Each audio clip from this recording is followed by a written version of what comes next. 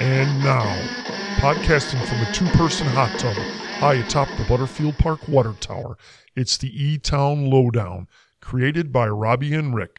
And now, your handsome hosts, PK, Rick, and their highly paid intern, Malord. Welcome to another special edition of the E-Town Lowdown, COVID-19 pandemic.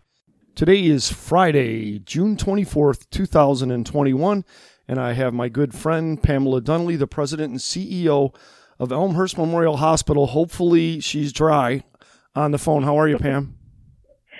I'm good, but again, I'm looking out my window and it's not so pretty out there. It's not raining right now, but it's wet and cloudy and gloomy. And I hear it is going to rain all the way through the 4th of July weekend, which I'm very sad about. Yeah, it's going to be a wet one, that's for sure. So, do you have any good news as it relates to COVID patients at the hospital? I have great news, not just good news, great news. So, if we look at our results from last week, we had 5 patients in the hospital that were COVID positive with 3 awaiting results. And as of today, but it's been all week, we have had 0 patients in the hospital with COVID. Yay! Holy cow. I'm so excited. When's the last time you could say that? Before March 12th of a year and, 3 months ago, or 4 months ago. Holy cow. That is great news. It is wonderful news, and it's been sustained for several days, so that's the other good thing. That wasn't just a one-day kind of event. Deaths went from 187 to 188. DuPage County had last time 92,309 positive patients. They're at 92,446, so that increase is slowing down. Their deaths went from 1,403 to 1,408. The state went from 1,390,280,000 to 1,390,321,000, and deaths went from 25,481 to 25,630. But the good news is discharges went from 1,820 to 1,846, and the recovery rate remains at 97%, as it has been all along. So do you think there actually might be an end in sight? Well, if people will continue to get vaccinated, DuPage County has a pretty good vaccination rate, so I think that helps on this. And I think the more we get vaccinated, the better off we're going to be. And we know that it is helping. So get out there and get your vaccination so we can keep this up. Good advice. Do you know if there are any new variants of the coronavirus that are very resistant to the vaccine? There are new variants out there, but we do not know that they're resistant to the vaccine. Actually, we think they are still highly effective. So when we hear there are multiple variants of the coronavirus, is that the same thing as the multiple variants of the influenza virus? In other words, is it going to be in the future they're going to try to find the variants of the coronavirus to put in the annual shot like they do in the flu virus, the ones that they think are going to be most prevalent? So yes, it's very similar. Viruses mutate when they replicate, and they create a slightly different version of the virus, which is known as the variant. And sometimes variant viruses survive better than the original virus and become more infectious than the original strain, which is what's happening now.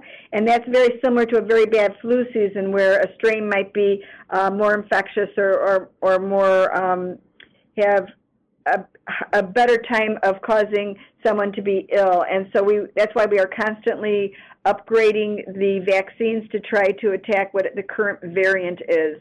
I would imagine they will be doing the same thing with the coronavirus.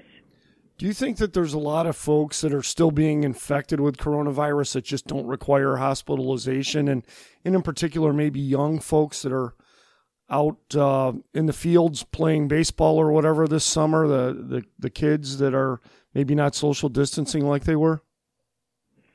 I think that's absolutely true. And the thing is, we don't have any current inpatients that have coronavirus, but that does not mean we have not had positive cases. All of our positive cases are now outpatient, and they don't require hospitalization. A lot of those cases are young people, and most of them have not been vaccinated due to the age. If they're less than 12, and we have seen people less than 12 having coronavirus, as well as if there are young people that just haven't gotten their vaccine. But it's important to note that nearly all deaths are now occurring in unvaccinated people in this country. Again, another reason why you want to make sure that you get your vaccination when you are able to. So I know that among your hospital workers, somewhere around 72% of your employees are vaccinated, whether they be healthcare professionals or support folks. Do you think that at some point in the future that the majority of that 28% who's still unvaccinated will eventually get vaccinated? I think they will, because I think we will probably end up needing to require that they get vaccinated, because we have an obligation to keep our patients safe and keep the community safe. And so working within a healthcare facility, maybe once the vaccine is no longer under emergency use and has become approved by the FDA for regular use, we'll probably end up needing to require that hospital workers all get the vaccination. I know that you and I have kind of talked offline and decided this will be our last regular COVID interview, but we'll have some interviews in the future where we'll talk about a lot of other subjects, probably not nearly as often, maybe once a month. But can you give us kind of one final tally on how many COVID shots that EE Health has administered as of this point? Absolutely. So for individuals receiving at least one dose of the vaccine, it's 56,943. For individuals who are fully vaccinated, it's 55,239. And the total number of employees that are vaccinated, not including our independent physicians, are 6,246. So it wasn't that long ago that you had 40 or even 75 or 80 COVID inpatients. Are there a lot of empty beds now that you have none? No, there's not a lot of empty beds. Today it's a little less crowded than we have been, but this is summer, and summer we usually are not as crowded. We're really glad that we don't have COVID patients, but we have been seeing the emergency department has been having increased census, slowly growing since February, but the last couple months is back to pre-pandemic levels. And our inpatient average daily census with both our surgical volumes, were the highest we ever had in May this year. We actually one day had 298 patients in a 264-bed hospital. Holy Luckily, cow. I had a lot of overflow areas and was able to accommodate everybody safely, and everybody got excellent care. But it's getting busy, and I think a lot of it is people choosing to get their things that they've been putting off. So surgeries that maybe they could postpone, they're choosing to get now. But it's also a lot of people didn't take care of themselves, and so they are having medical conditions that require hospitalizations that may not have required hospitalization if they had done their preventative care early and gotten treated earlier. Do you think that there will be any future spikes in the short term, at least, as it relates to COVID? Well, I'm living in my fantasy world. I'm hopeful that we don't have spikes. I don't want there to be spikes. But again, if we do not see everybody getting vaccinated, this new Delta strain that is out there, and they've got a new super Delta strain, it is much more contagious. And so it does concern me that we could still have spikes. I've asked you a lot about whether or not there will be future COVID vaccinations required for people who are already vaccinated, annually or on some other schedule. Is there any new information on whether that's likely to happen? So the clinical trials for that are in progress right now, and we're waiting to hear if the COVID vaccine is going to end up being an annual vaccine or a booster. So that information will be forthcoming. My guess would be that it will, but we don't know yet. Are any of the COVID vaccines that have been approved for emergency use now approved for regular use, whatever that term is? Yeah, so fully approved by the FDA. Right now, they're all still under emergency use, and we are hoping and anticipating that in the near future we will get them fully approved so they're no longer under emergency use authorization. And I assume that supplies are still higher than the demand, correct, at EE Health of the vaccine? Right. We still have plenty of supplies. We were approved by our board to keep at least 6 months' worth of supply on hand, which we didn't used to do. We did more just-in-time supply management. But if anything, this pandemic has taught us is that we can't do that. You know, you're too vulnerable if you don't have enough supplies available. So we have plenty of supplies available. You know, we continue to have plenty of vaccines available. We're not administering the Moderna vaccine because we have moved to Pfizer at our Downers Grove site, and the Pfizer vaccine, the reason why we chose that vaccine versus Moderna was because you can use it on the kids between 12 and 18, so we wanted to make sure that we were able to get those kids vaccinated.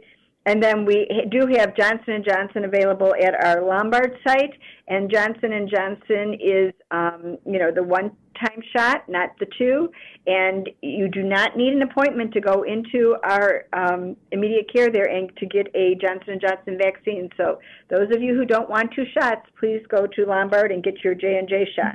So just to clarify, you don't have any Moderna vaccine, correct? Correct. Okay, not that people are clamoring for that. I just to clarify. So Pfizer and Johnson & Johnson going forward, at least at this point. So we know that many schools are requiring vaccinations for students in the fall. A lot of colleges, some grade schools, high schools. Do you think that there will be another shortage of the vaccine right before school starts? I think people are well prepared that we're going to have enough vaccines available. We do want to remind parents, though, that if they're getting the vaccine for their child, whether it's Pfizer or J&J or Moderna, that you are not considered fully vaccinated until 2 weeks after your second shot or 2 weeks after the Johnson & Johnson shot. So if you have to have your child fully vaccinated before they go to school, give it enough time so that you have 2 weeks before the school starts. You pretty much need to start in early to mid-July if you want to get them in school in mid-August, right? That's right. So, pretty exciting. The building that Elmhurst Memorial Hospital operates in is just about 10 years old and opened just about, 10 years ago today or tomorrow? Today. 10 years ago today, on a Saturday, we moved 101 patients across Elmhurst from Berteau campus, the 3 miles down the road to the current campus. We moved all 101 patients in less than 4 hours. We did that with having an emergency C-section at the new hospital of a patient that we had never met before, and an emergency cath procedure back at the old hospital.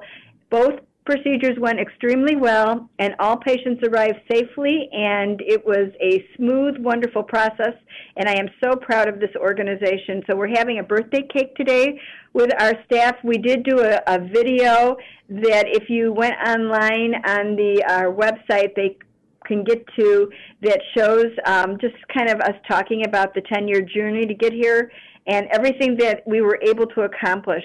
And we are just so grateful to our community who financially supported us and allowed us to build this hospital, because we couldn't be who we are today without the financial support of our community. So thank you to everybody out there for supporting us to build this and for supporting us by continuing to get your care here and continuing to let us know what your needs are so that we can make sure that this community is well served. I know you just mentioned moving all those people in a very short period of time on that one day. And the last time we talked, Paul asked you what your biggest challenge was as an employee at the hospital and whether or not it was COVID. And you said, well, COVID's number 2, but number 1 was moving all those patients in a short period of time. So that was way more difficult than it sounds when you just say it very quickly. It was more difficult. It took us almost a year just to plan that move. You know, that's how much you had to orchestrate. Because remember, people were all levels of illness, all different equipment, and we had to make sure that nothing would happen to our patients during that move, and we were going into a new building where everything operated differently. So the staff had to go from one way of providing care to a different way of providing care, all within hours, and it was quite an amazing feat to get that accomplished. Well, I want to thank you for all the time you've provided us over the last 15 or 16 months talking about a subject that we all hoped we'd never have to talk about, and that was COVID. But I do look forward to at least once a month or so talking to you about other subjects that are related to healthcare that affect the folks in our community. So thank you for agreeing to do that going forward. Well, I am so grateful to you for providing this podcast for our community. Keeping people informed is so important, and it was such a scary time. And knowing that they could have a podcast to listen to that would help them understand what was happening, because unless you're in the building, unless you're part of healthcare, it's hard to really know what's happening. And you, through your efforts, have made sure that our community was educated. And so I look forward to new topics and exciting things to talk about in the future. And I thank you for all your support of our community. Well, you're welcome, and thank you so much. And look forward to talking to you in about a month. And who knows what we'll be talking about, but I hope you still have zero COVID patients a month from now. I agree with you. So I hope you enjoy your summer, and I will talk to you in a month. Thank you, Pam. The E-Town Lowdown, brought to you by the wonderful folks at the Elmhurst Armpit Orchestra, featuring the biggest bass drum in the world at 9 feet in diameter. Yes, you heard that right, 9 feet in diameter. This has been a special presentation of the E-Town Lowdown.